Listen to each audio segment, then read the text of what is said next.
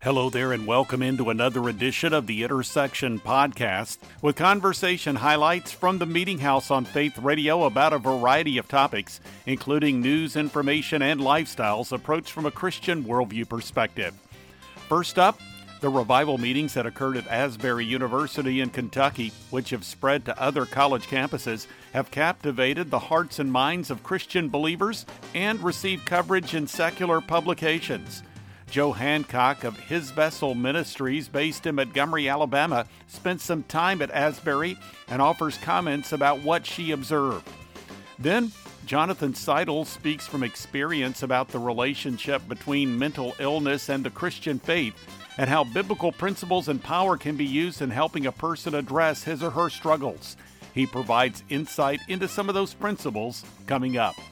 And on this edition of The Intersection, Brent McCorkle was one of the directors in a film that goes inside the Jesus movement in California during the late 60s and early 70s and explores how God used flawed people to accomplish his purposes. He provides some depth into the storyline and implications of the movie ahead. Finally, Malm of Summit Leaders joined me recently to discuss how God leads us through trials in order to recognize His hand at work in us and how He gives us a greater sense of His call upon our lives. You'll be hearing from that conversation ahead. This is The Intersection, a production of the Meeting House, and I'm Bob Crittenden.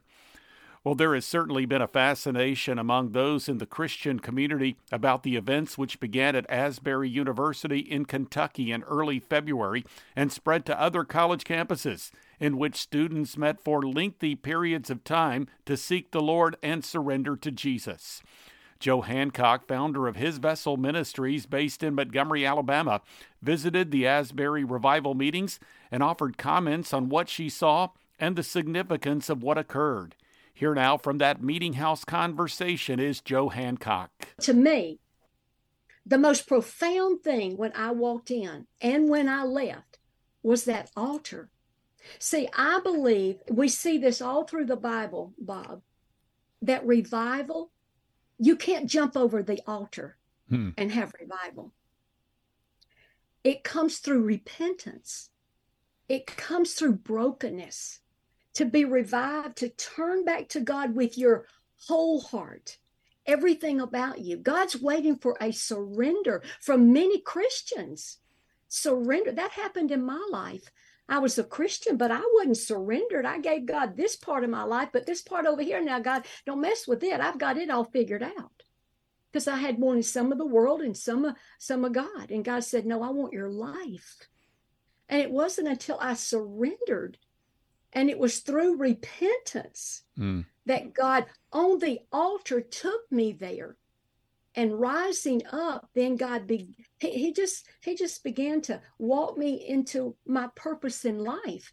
And everybody's looking for a purpose, are they not? And this age group wants to know they have purpose. This age group wants to know, what do I do for my career? How do I make a living? It's a critical point in life for this age group. And I believe this Asbury revival that has spread around our nation is saving our young adults 20 years of their life. Because so many people wander around about 20 years and then they figure out this isn't satisfying. This isn't what I'm supposed to do. God, tell me what I'm supposed to do. And it's saving them. Yeah. Those years of wandering in the wilderness, as we see the Israelites wandered in the wilderness. If they'd have just gone that 11-day journey, they could have saved themselves 40 years.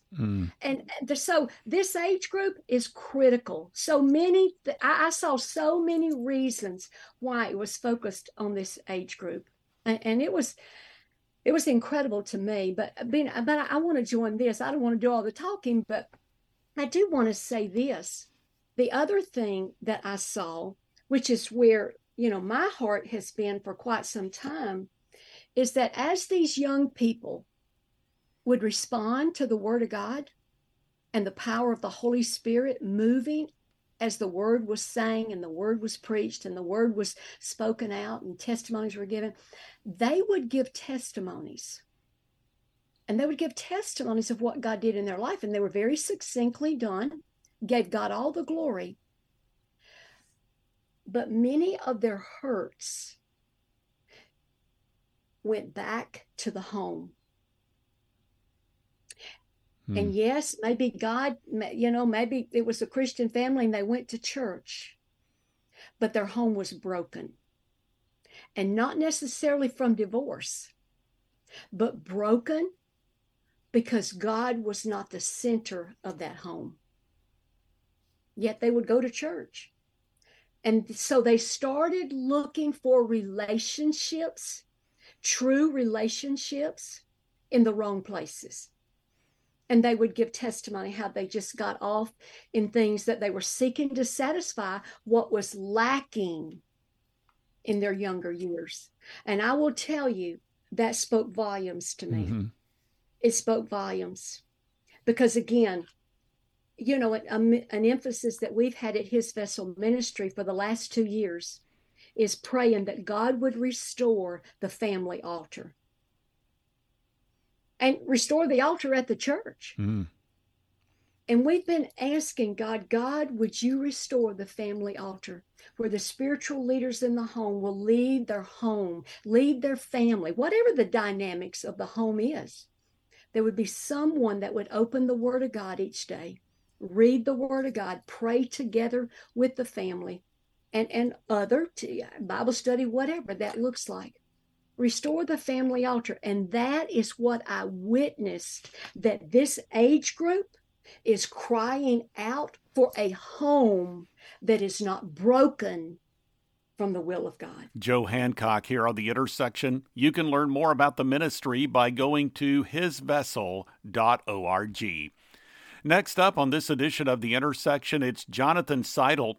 He is someone who speaks from experience about the relationship between mental illness and the Christian faith and how biblical principles and power can be used in helping a person address his or her struggles. He's written a book entitled Finding Rest, Navigating the Valleys of Anxiety, Faith, and Life. Now there is a new companion resource available entitled Finding Rest, An Invitation to Go Deeper. Here now from a recent conversation is John Seidl. How do you reconcile the way that God says that we are and the way that we are supposed to act and think with what you also see taking place with respect to some of this, as you might say, mental health stuff that you're also confronting? Yeah, great question. Thanks for asking that. And so there's three things. The first is I look to the book of Job. The second is I look to the Apostle Paul. And the third is I look to Jesus, right? He said, in this world we'll have trouble, right? Mm-hmm. And I think as Christians, sometimes we forget that, right? We think that, if our message to the world is when you become a Christian, you will never struggle. That's just not true, right? It's not hopeful, right? The message of Jesus in our troubles is that we will have them, but He is there to help us through them, right? And so that's when you back up and you look at the Apostle Paul, right? He talks about the thorn in his flesh, and whether that was, a spiritual thorn or a physical thorn, it's all just the same, right? That Paul, the great titan of the faith, there's a Mount Rushmore of faith, right? Yeah, I mean, his is in the Thomas Jefferson spot there. And this is a man who said, man, to keep me from being conceited, right? So I got a thorn in my flesh. And so I think where we have to go is to what I call a proper theology of suffering that Paul teaches us, that as Christians, we will have trouble. And so what do we do with that, right? We like Paul, have to accept that, man, the Lord will allow us to go through hardships to refine us and to redefine us. In Paul's case, it sounds like, Paul may have been the most prideful person in the world, right? And he said, but to keep me from being conceited. So it's looking at our struggles as what is God using this for? And it's not that He's causing it, Bob. It's not like He's doling out a little anxiety here, a little depression here because, you got a little too angry at your kids, right? No, he is, as a sovereign God, allows us to go through difficulty. And what we need to do is get to a place where we don't define God by our circumstances, but define our circumstances by who we know God is. And that's what I'm really trying to walk people through in a more in-depth way in this workbook, is to say, hey, I've talked about that in the book. Now let's dig in, right? I'm going to ask you some tough questions. I'm going to give you some ideas, some quote unquote assignments to do to really work through that. And so I think as Christians, too many times we've kind of erred into this type of prosperity gospel teaching that says, I can get God to do whatever I want, right? I treat him like a vending machine. If I just pray enough, if I have enough faith, if I repent of maybe some sins I don't really know I committed, and that's really not the message of the gospel. It's not that message of a proper theology of suffering, which, by the way, that proper theology of suffering, that applies to people who are going through tough marriages, who have wayward children, who have lost their job, right? And so it's not just for mental health, but it has really helped me in my mental health. John Seidl here on The Intersection. You can find out more by visiting the website findrestnow.com. This is The Intersection Podcast, a weekly production of the Meeting House, and you can learn more by going to meetinghouseonline.info or by visiting the programming section at faithradio.org. Through the Meeting House homepage, you'll find a link to the Media Center. That's where you can go to listen to or download full conversations with recent guests featured on the Intersection podcast and the Meeting House program. You can also find links to the Intersection, to the Media Center, as well as its Apple Podcast feed. Plus, you can view video content with Meeting House guests, including recently added content from the Winter 2023 Christian Product Expo in Columbus, by clicking on the link to the Faith Radio YouTube channel from the Meeting House homepage. Also, through the page, you'll find links to 2 blogs. One is The Three, with 3 stories of relevance to the Christian community. There's also The Front Room, with devotional thoughts and commentary from the Meeting House. And you can follow me on Twitter and access the Meeting House Facebook page. Again, that website address is meetinghouseonline.info, or you can reach that homepage through the programming section at faithradio.org. Conversations from the Meeting House can also be found through the Faith Radio app and a variety of podcast platforms, including Amazon Music, Apple Podcast, Spotify, TuneIn, and other platforms. Search for Faith Radio Podcast. Well, recently on the Meeting House program, I featured a conversation with Brent McCorkle, co-director, along with John Irwin, of the movie Jesus Revolution. In the course of our conversation, he discussed different aspects of the film's story and shared a director's perspective on communicating it.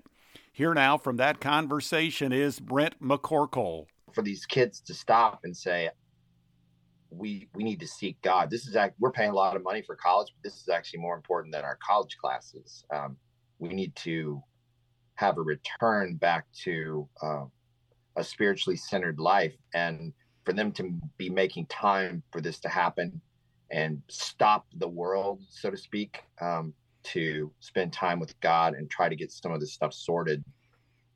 I think it's good. I think it's the same reason why so many kids ran away from home in 1968. They were looking at their parents and their materialism and the plastic, keeping up with the Joneses, and just, working for money, for possessions, for material. And they're like, yeah, we don't want this. This isn't right. This isn't what we're meant to be. This is not the purpose of us being here. So once again, these kids, set out on this journey to actually find what it is. And so I think the revivals of today are a resurgence of that. I think in our cancel culture and our social media and all these things, they're not taking us somewhere where we want to go. And we're trying all these different things and they're not working. So I think, again, we're living in a very similar time, and it makes sense to me that people are hungry and searching for spiritual things, just like they were in 1969. And so I think it's good. I think it's a good time to be alive. I think there's a lot of hope and love right around the corner, and I think everybody's feeling like our society really needs to return to that and return to more of a spiritually centered way of being. And so yeah, it's encouraging to see these things happening for sure. Well, you're listening to Meeting House here on Faith Radio. Brent McCorkle from Jesus Revolution, co-director of that film, in theaters this weekend. And let's stay on this track because this is very interesting as we look at the dynamics. You've got three main individuals that are depicted in this film. One of those is Pastor Greg Laurie. You can hear him on Faith Radio on a regular basis, A New Beginning, weekday afternoons at 2 here on Faith Radio. And he's one of these young people that was searching for answers in his life. And he encountered a couple of gentlemen, Lonnie Frisbee and Chuck Smith. Chuck Smith was a pastor of a church that was, well, if I can say it like this, it was a church that was dying. And Lonnie Frisbee shows up one day and says that you need to go after, well, if I can use a nice 60s, 70s term, the hippies, the young people, those that were searching for answers. And, Chuck Smith could have rejected what Lonnie had to say, but instead he embraced it, and the rest, as you say, is history. And so when you think about the dynamics, what was so compelling about this, Lonnie Frisbee character? He was of that hippie culture, and he comes in and is challenging Chuck Smith to go out and reach the young people, perhaps people he had not thought of before. How did all that work, and how did you want to portray that in the film? Man, I love your question. It's so rich and complex, but it brings up all these emotions. I remember thinking as a kid, be careful what you say out loud. I think your words have power. But Chuck really said to his family, he said, if God brings me a hippie, I'm going to ask him what this is about. I don't know any hippies. He had written them off and didn't want anything to do with them. But he said that out of his mouth, a couple of weeks later, his daughter brings a hippie home, to his home, and they meet and they actually speak. And Chuck got what he, said out loud, at least. But his church was dying. It was definitely in decline. And I think he was in a really desperate place. And I really feel like God was dealing with his heart, is God's love for everybody or just some people? Is God's love for people that go to inside the four church walls, or is God's love for everyone? And when that light turned on in his heart and he realized he needed to open up his doors, beautiful things started happening. Brent McCorkle here on The Intersection. You can find out more about the film by going to JesusRevolution.movie. Well, finally, on this edition of The Intersection, excerpts from a recent Meeting House conversation with Summit Leaders founder Joel Malm. He is the author of the book, Connecting the Dots, What God is Doing When Life Doesn't Make Sense. He talks about how God leads us through trials in order to recognize his hand at work in us and how he gives us a greater sense of his call upon our lives. From that recent conversation, this is Joel Malm. I think the first thing you've got to ask is, first of all, do I feel like I'm doing what God asked me to do? The last thing. Yeah. A lot of people tell me, I just haven't heard from God in a long time. And I remember telling that to my dad when I was in my junior year of college. I'm like, I just don't know what I'm supposed to do. And my dad said, well, what was the last thing you felt God told you to do? And I said, I felt like he told me to finish college. He's like, well, have you done that? I was like, well, no, I'm a junior. He's like, well, finish that, and then you'll get better directions. And I realized so many times in life we're looking for directions, but he's already given us directions, and we just need to stay the course. So if you're not hearing anything from God, I would encourage you, stay the course with the last thing he told you. And I would also say this, just because it's hard and just because it's painful, it doesn't mean God's not in it. In fact, one of the things I talk in the book about this idea that there's a weird thing Paul says where he says, we rejoice in our suffering, for we know that suffering produces endurance, endurance produces character, character produces hope, and hope does not put us to shame because God's love has been poured into our hearts. Now, that would be a ridiculous statement to say you rejoice in suffering. Like, what kind of psycho rejoices in their suffering?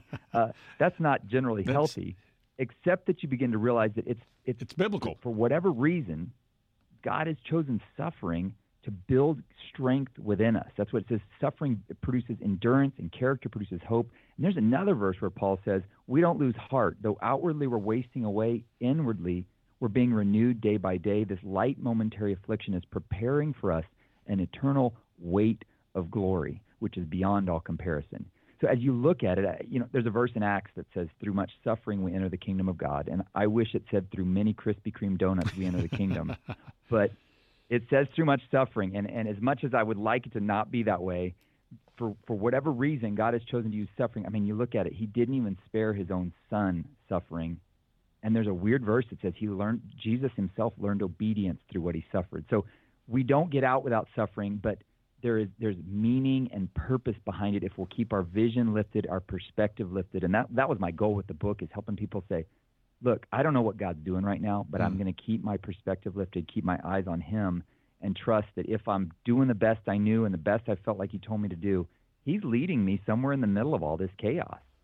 And there are obviously those times that will occur in our lives where we recognize that we do actually miss God. And of course, obviously, you've got those areas of outright sinful behavior that maybe you've walked through, or maybe you're just in a place and you wake up one morning and just have that sense, well, this is not where God has placed me. And I hope this isn't getting off track too much, but for those times where, we've messed up, we've missed the mark, we've gotten into a place that's really, maybe we sense that it's apart from God.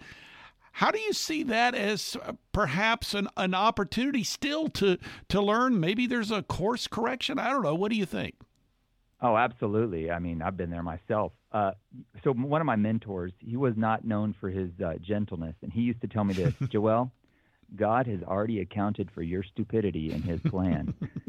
And I would be like, well, that's a relief, because I did some pretty dumb stuff back there.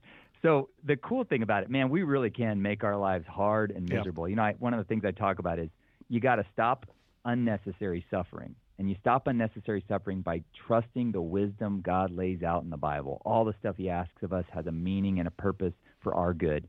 But you also want to find meaning in necessary suffering. So even if you may be listening right now, you've just hit rock bottom and you're like, how did I get to this place? Here's the really cool thing about our God.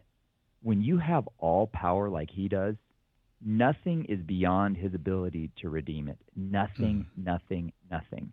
If you'll surrender your life to him and just say, put your life in your hand and give it up to him and say, look, here's the mess of this thing.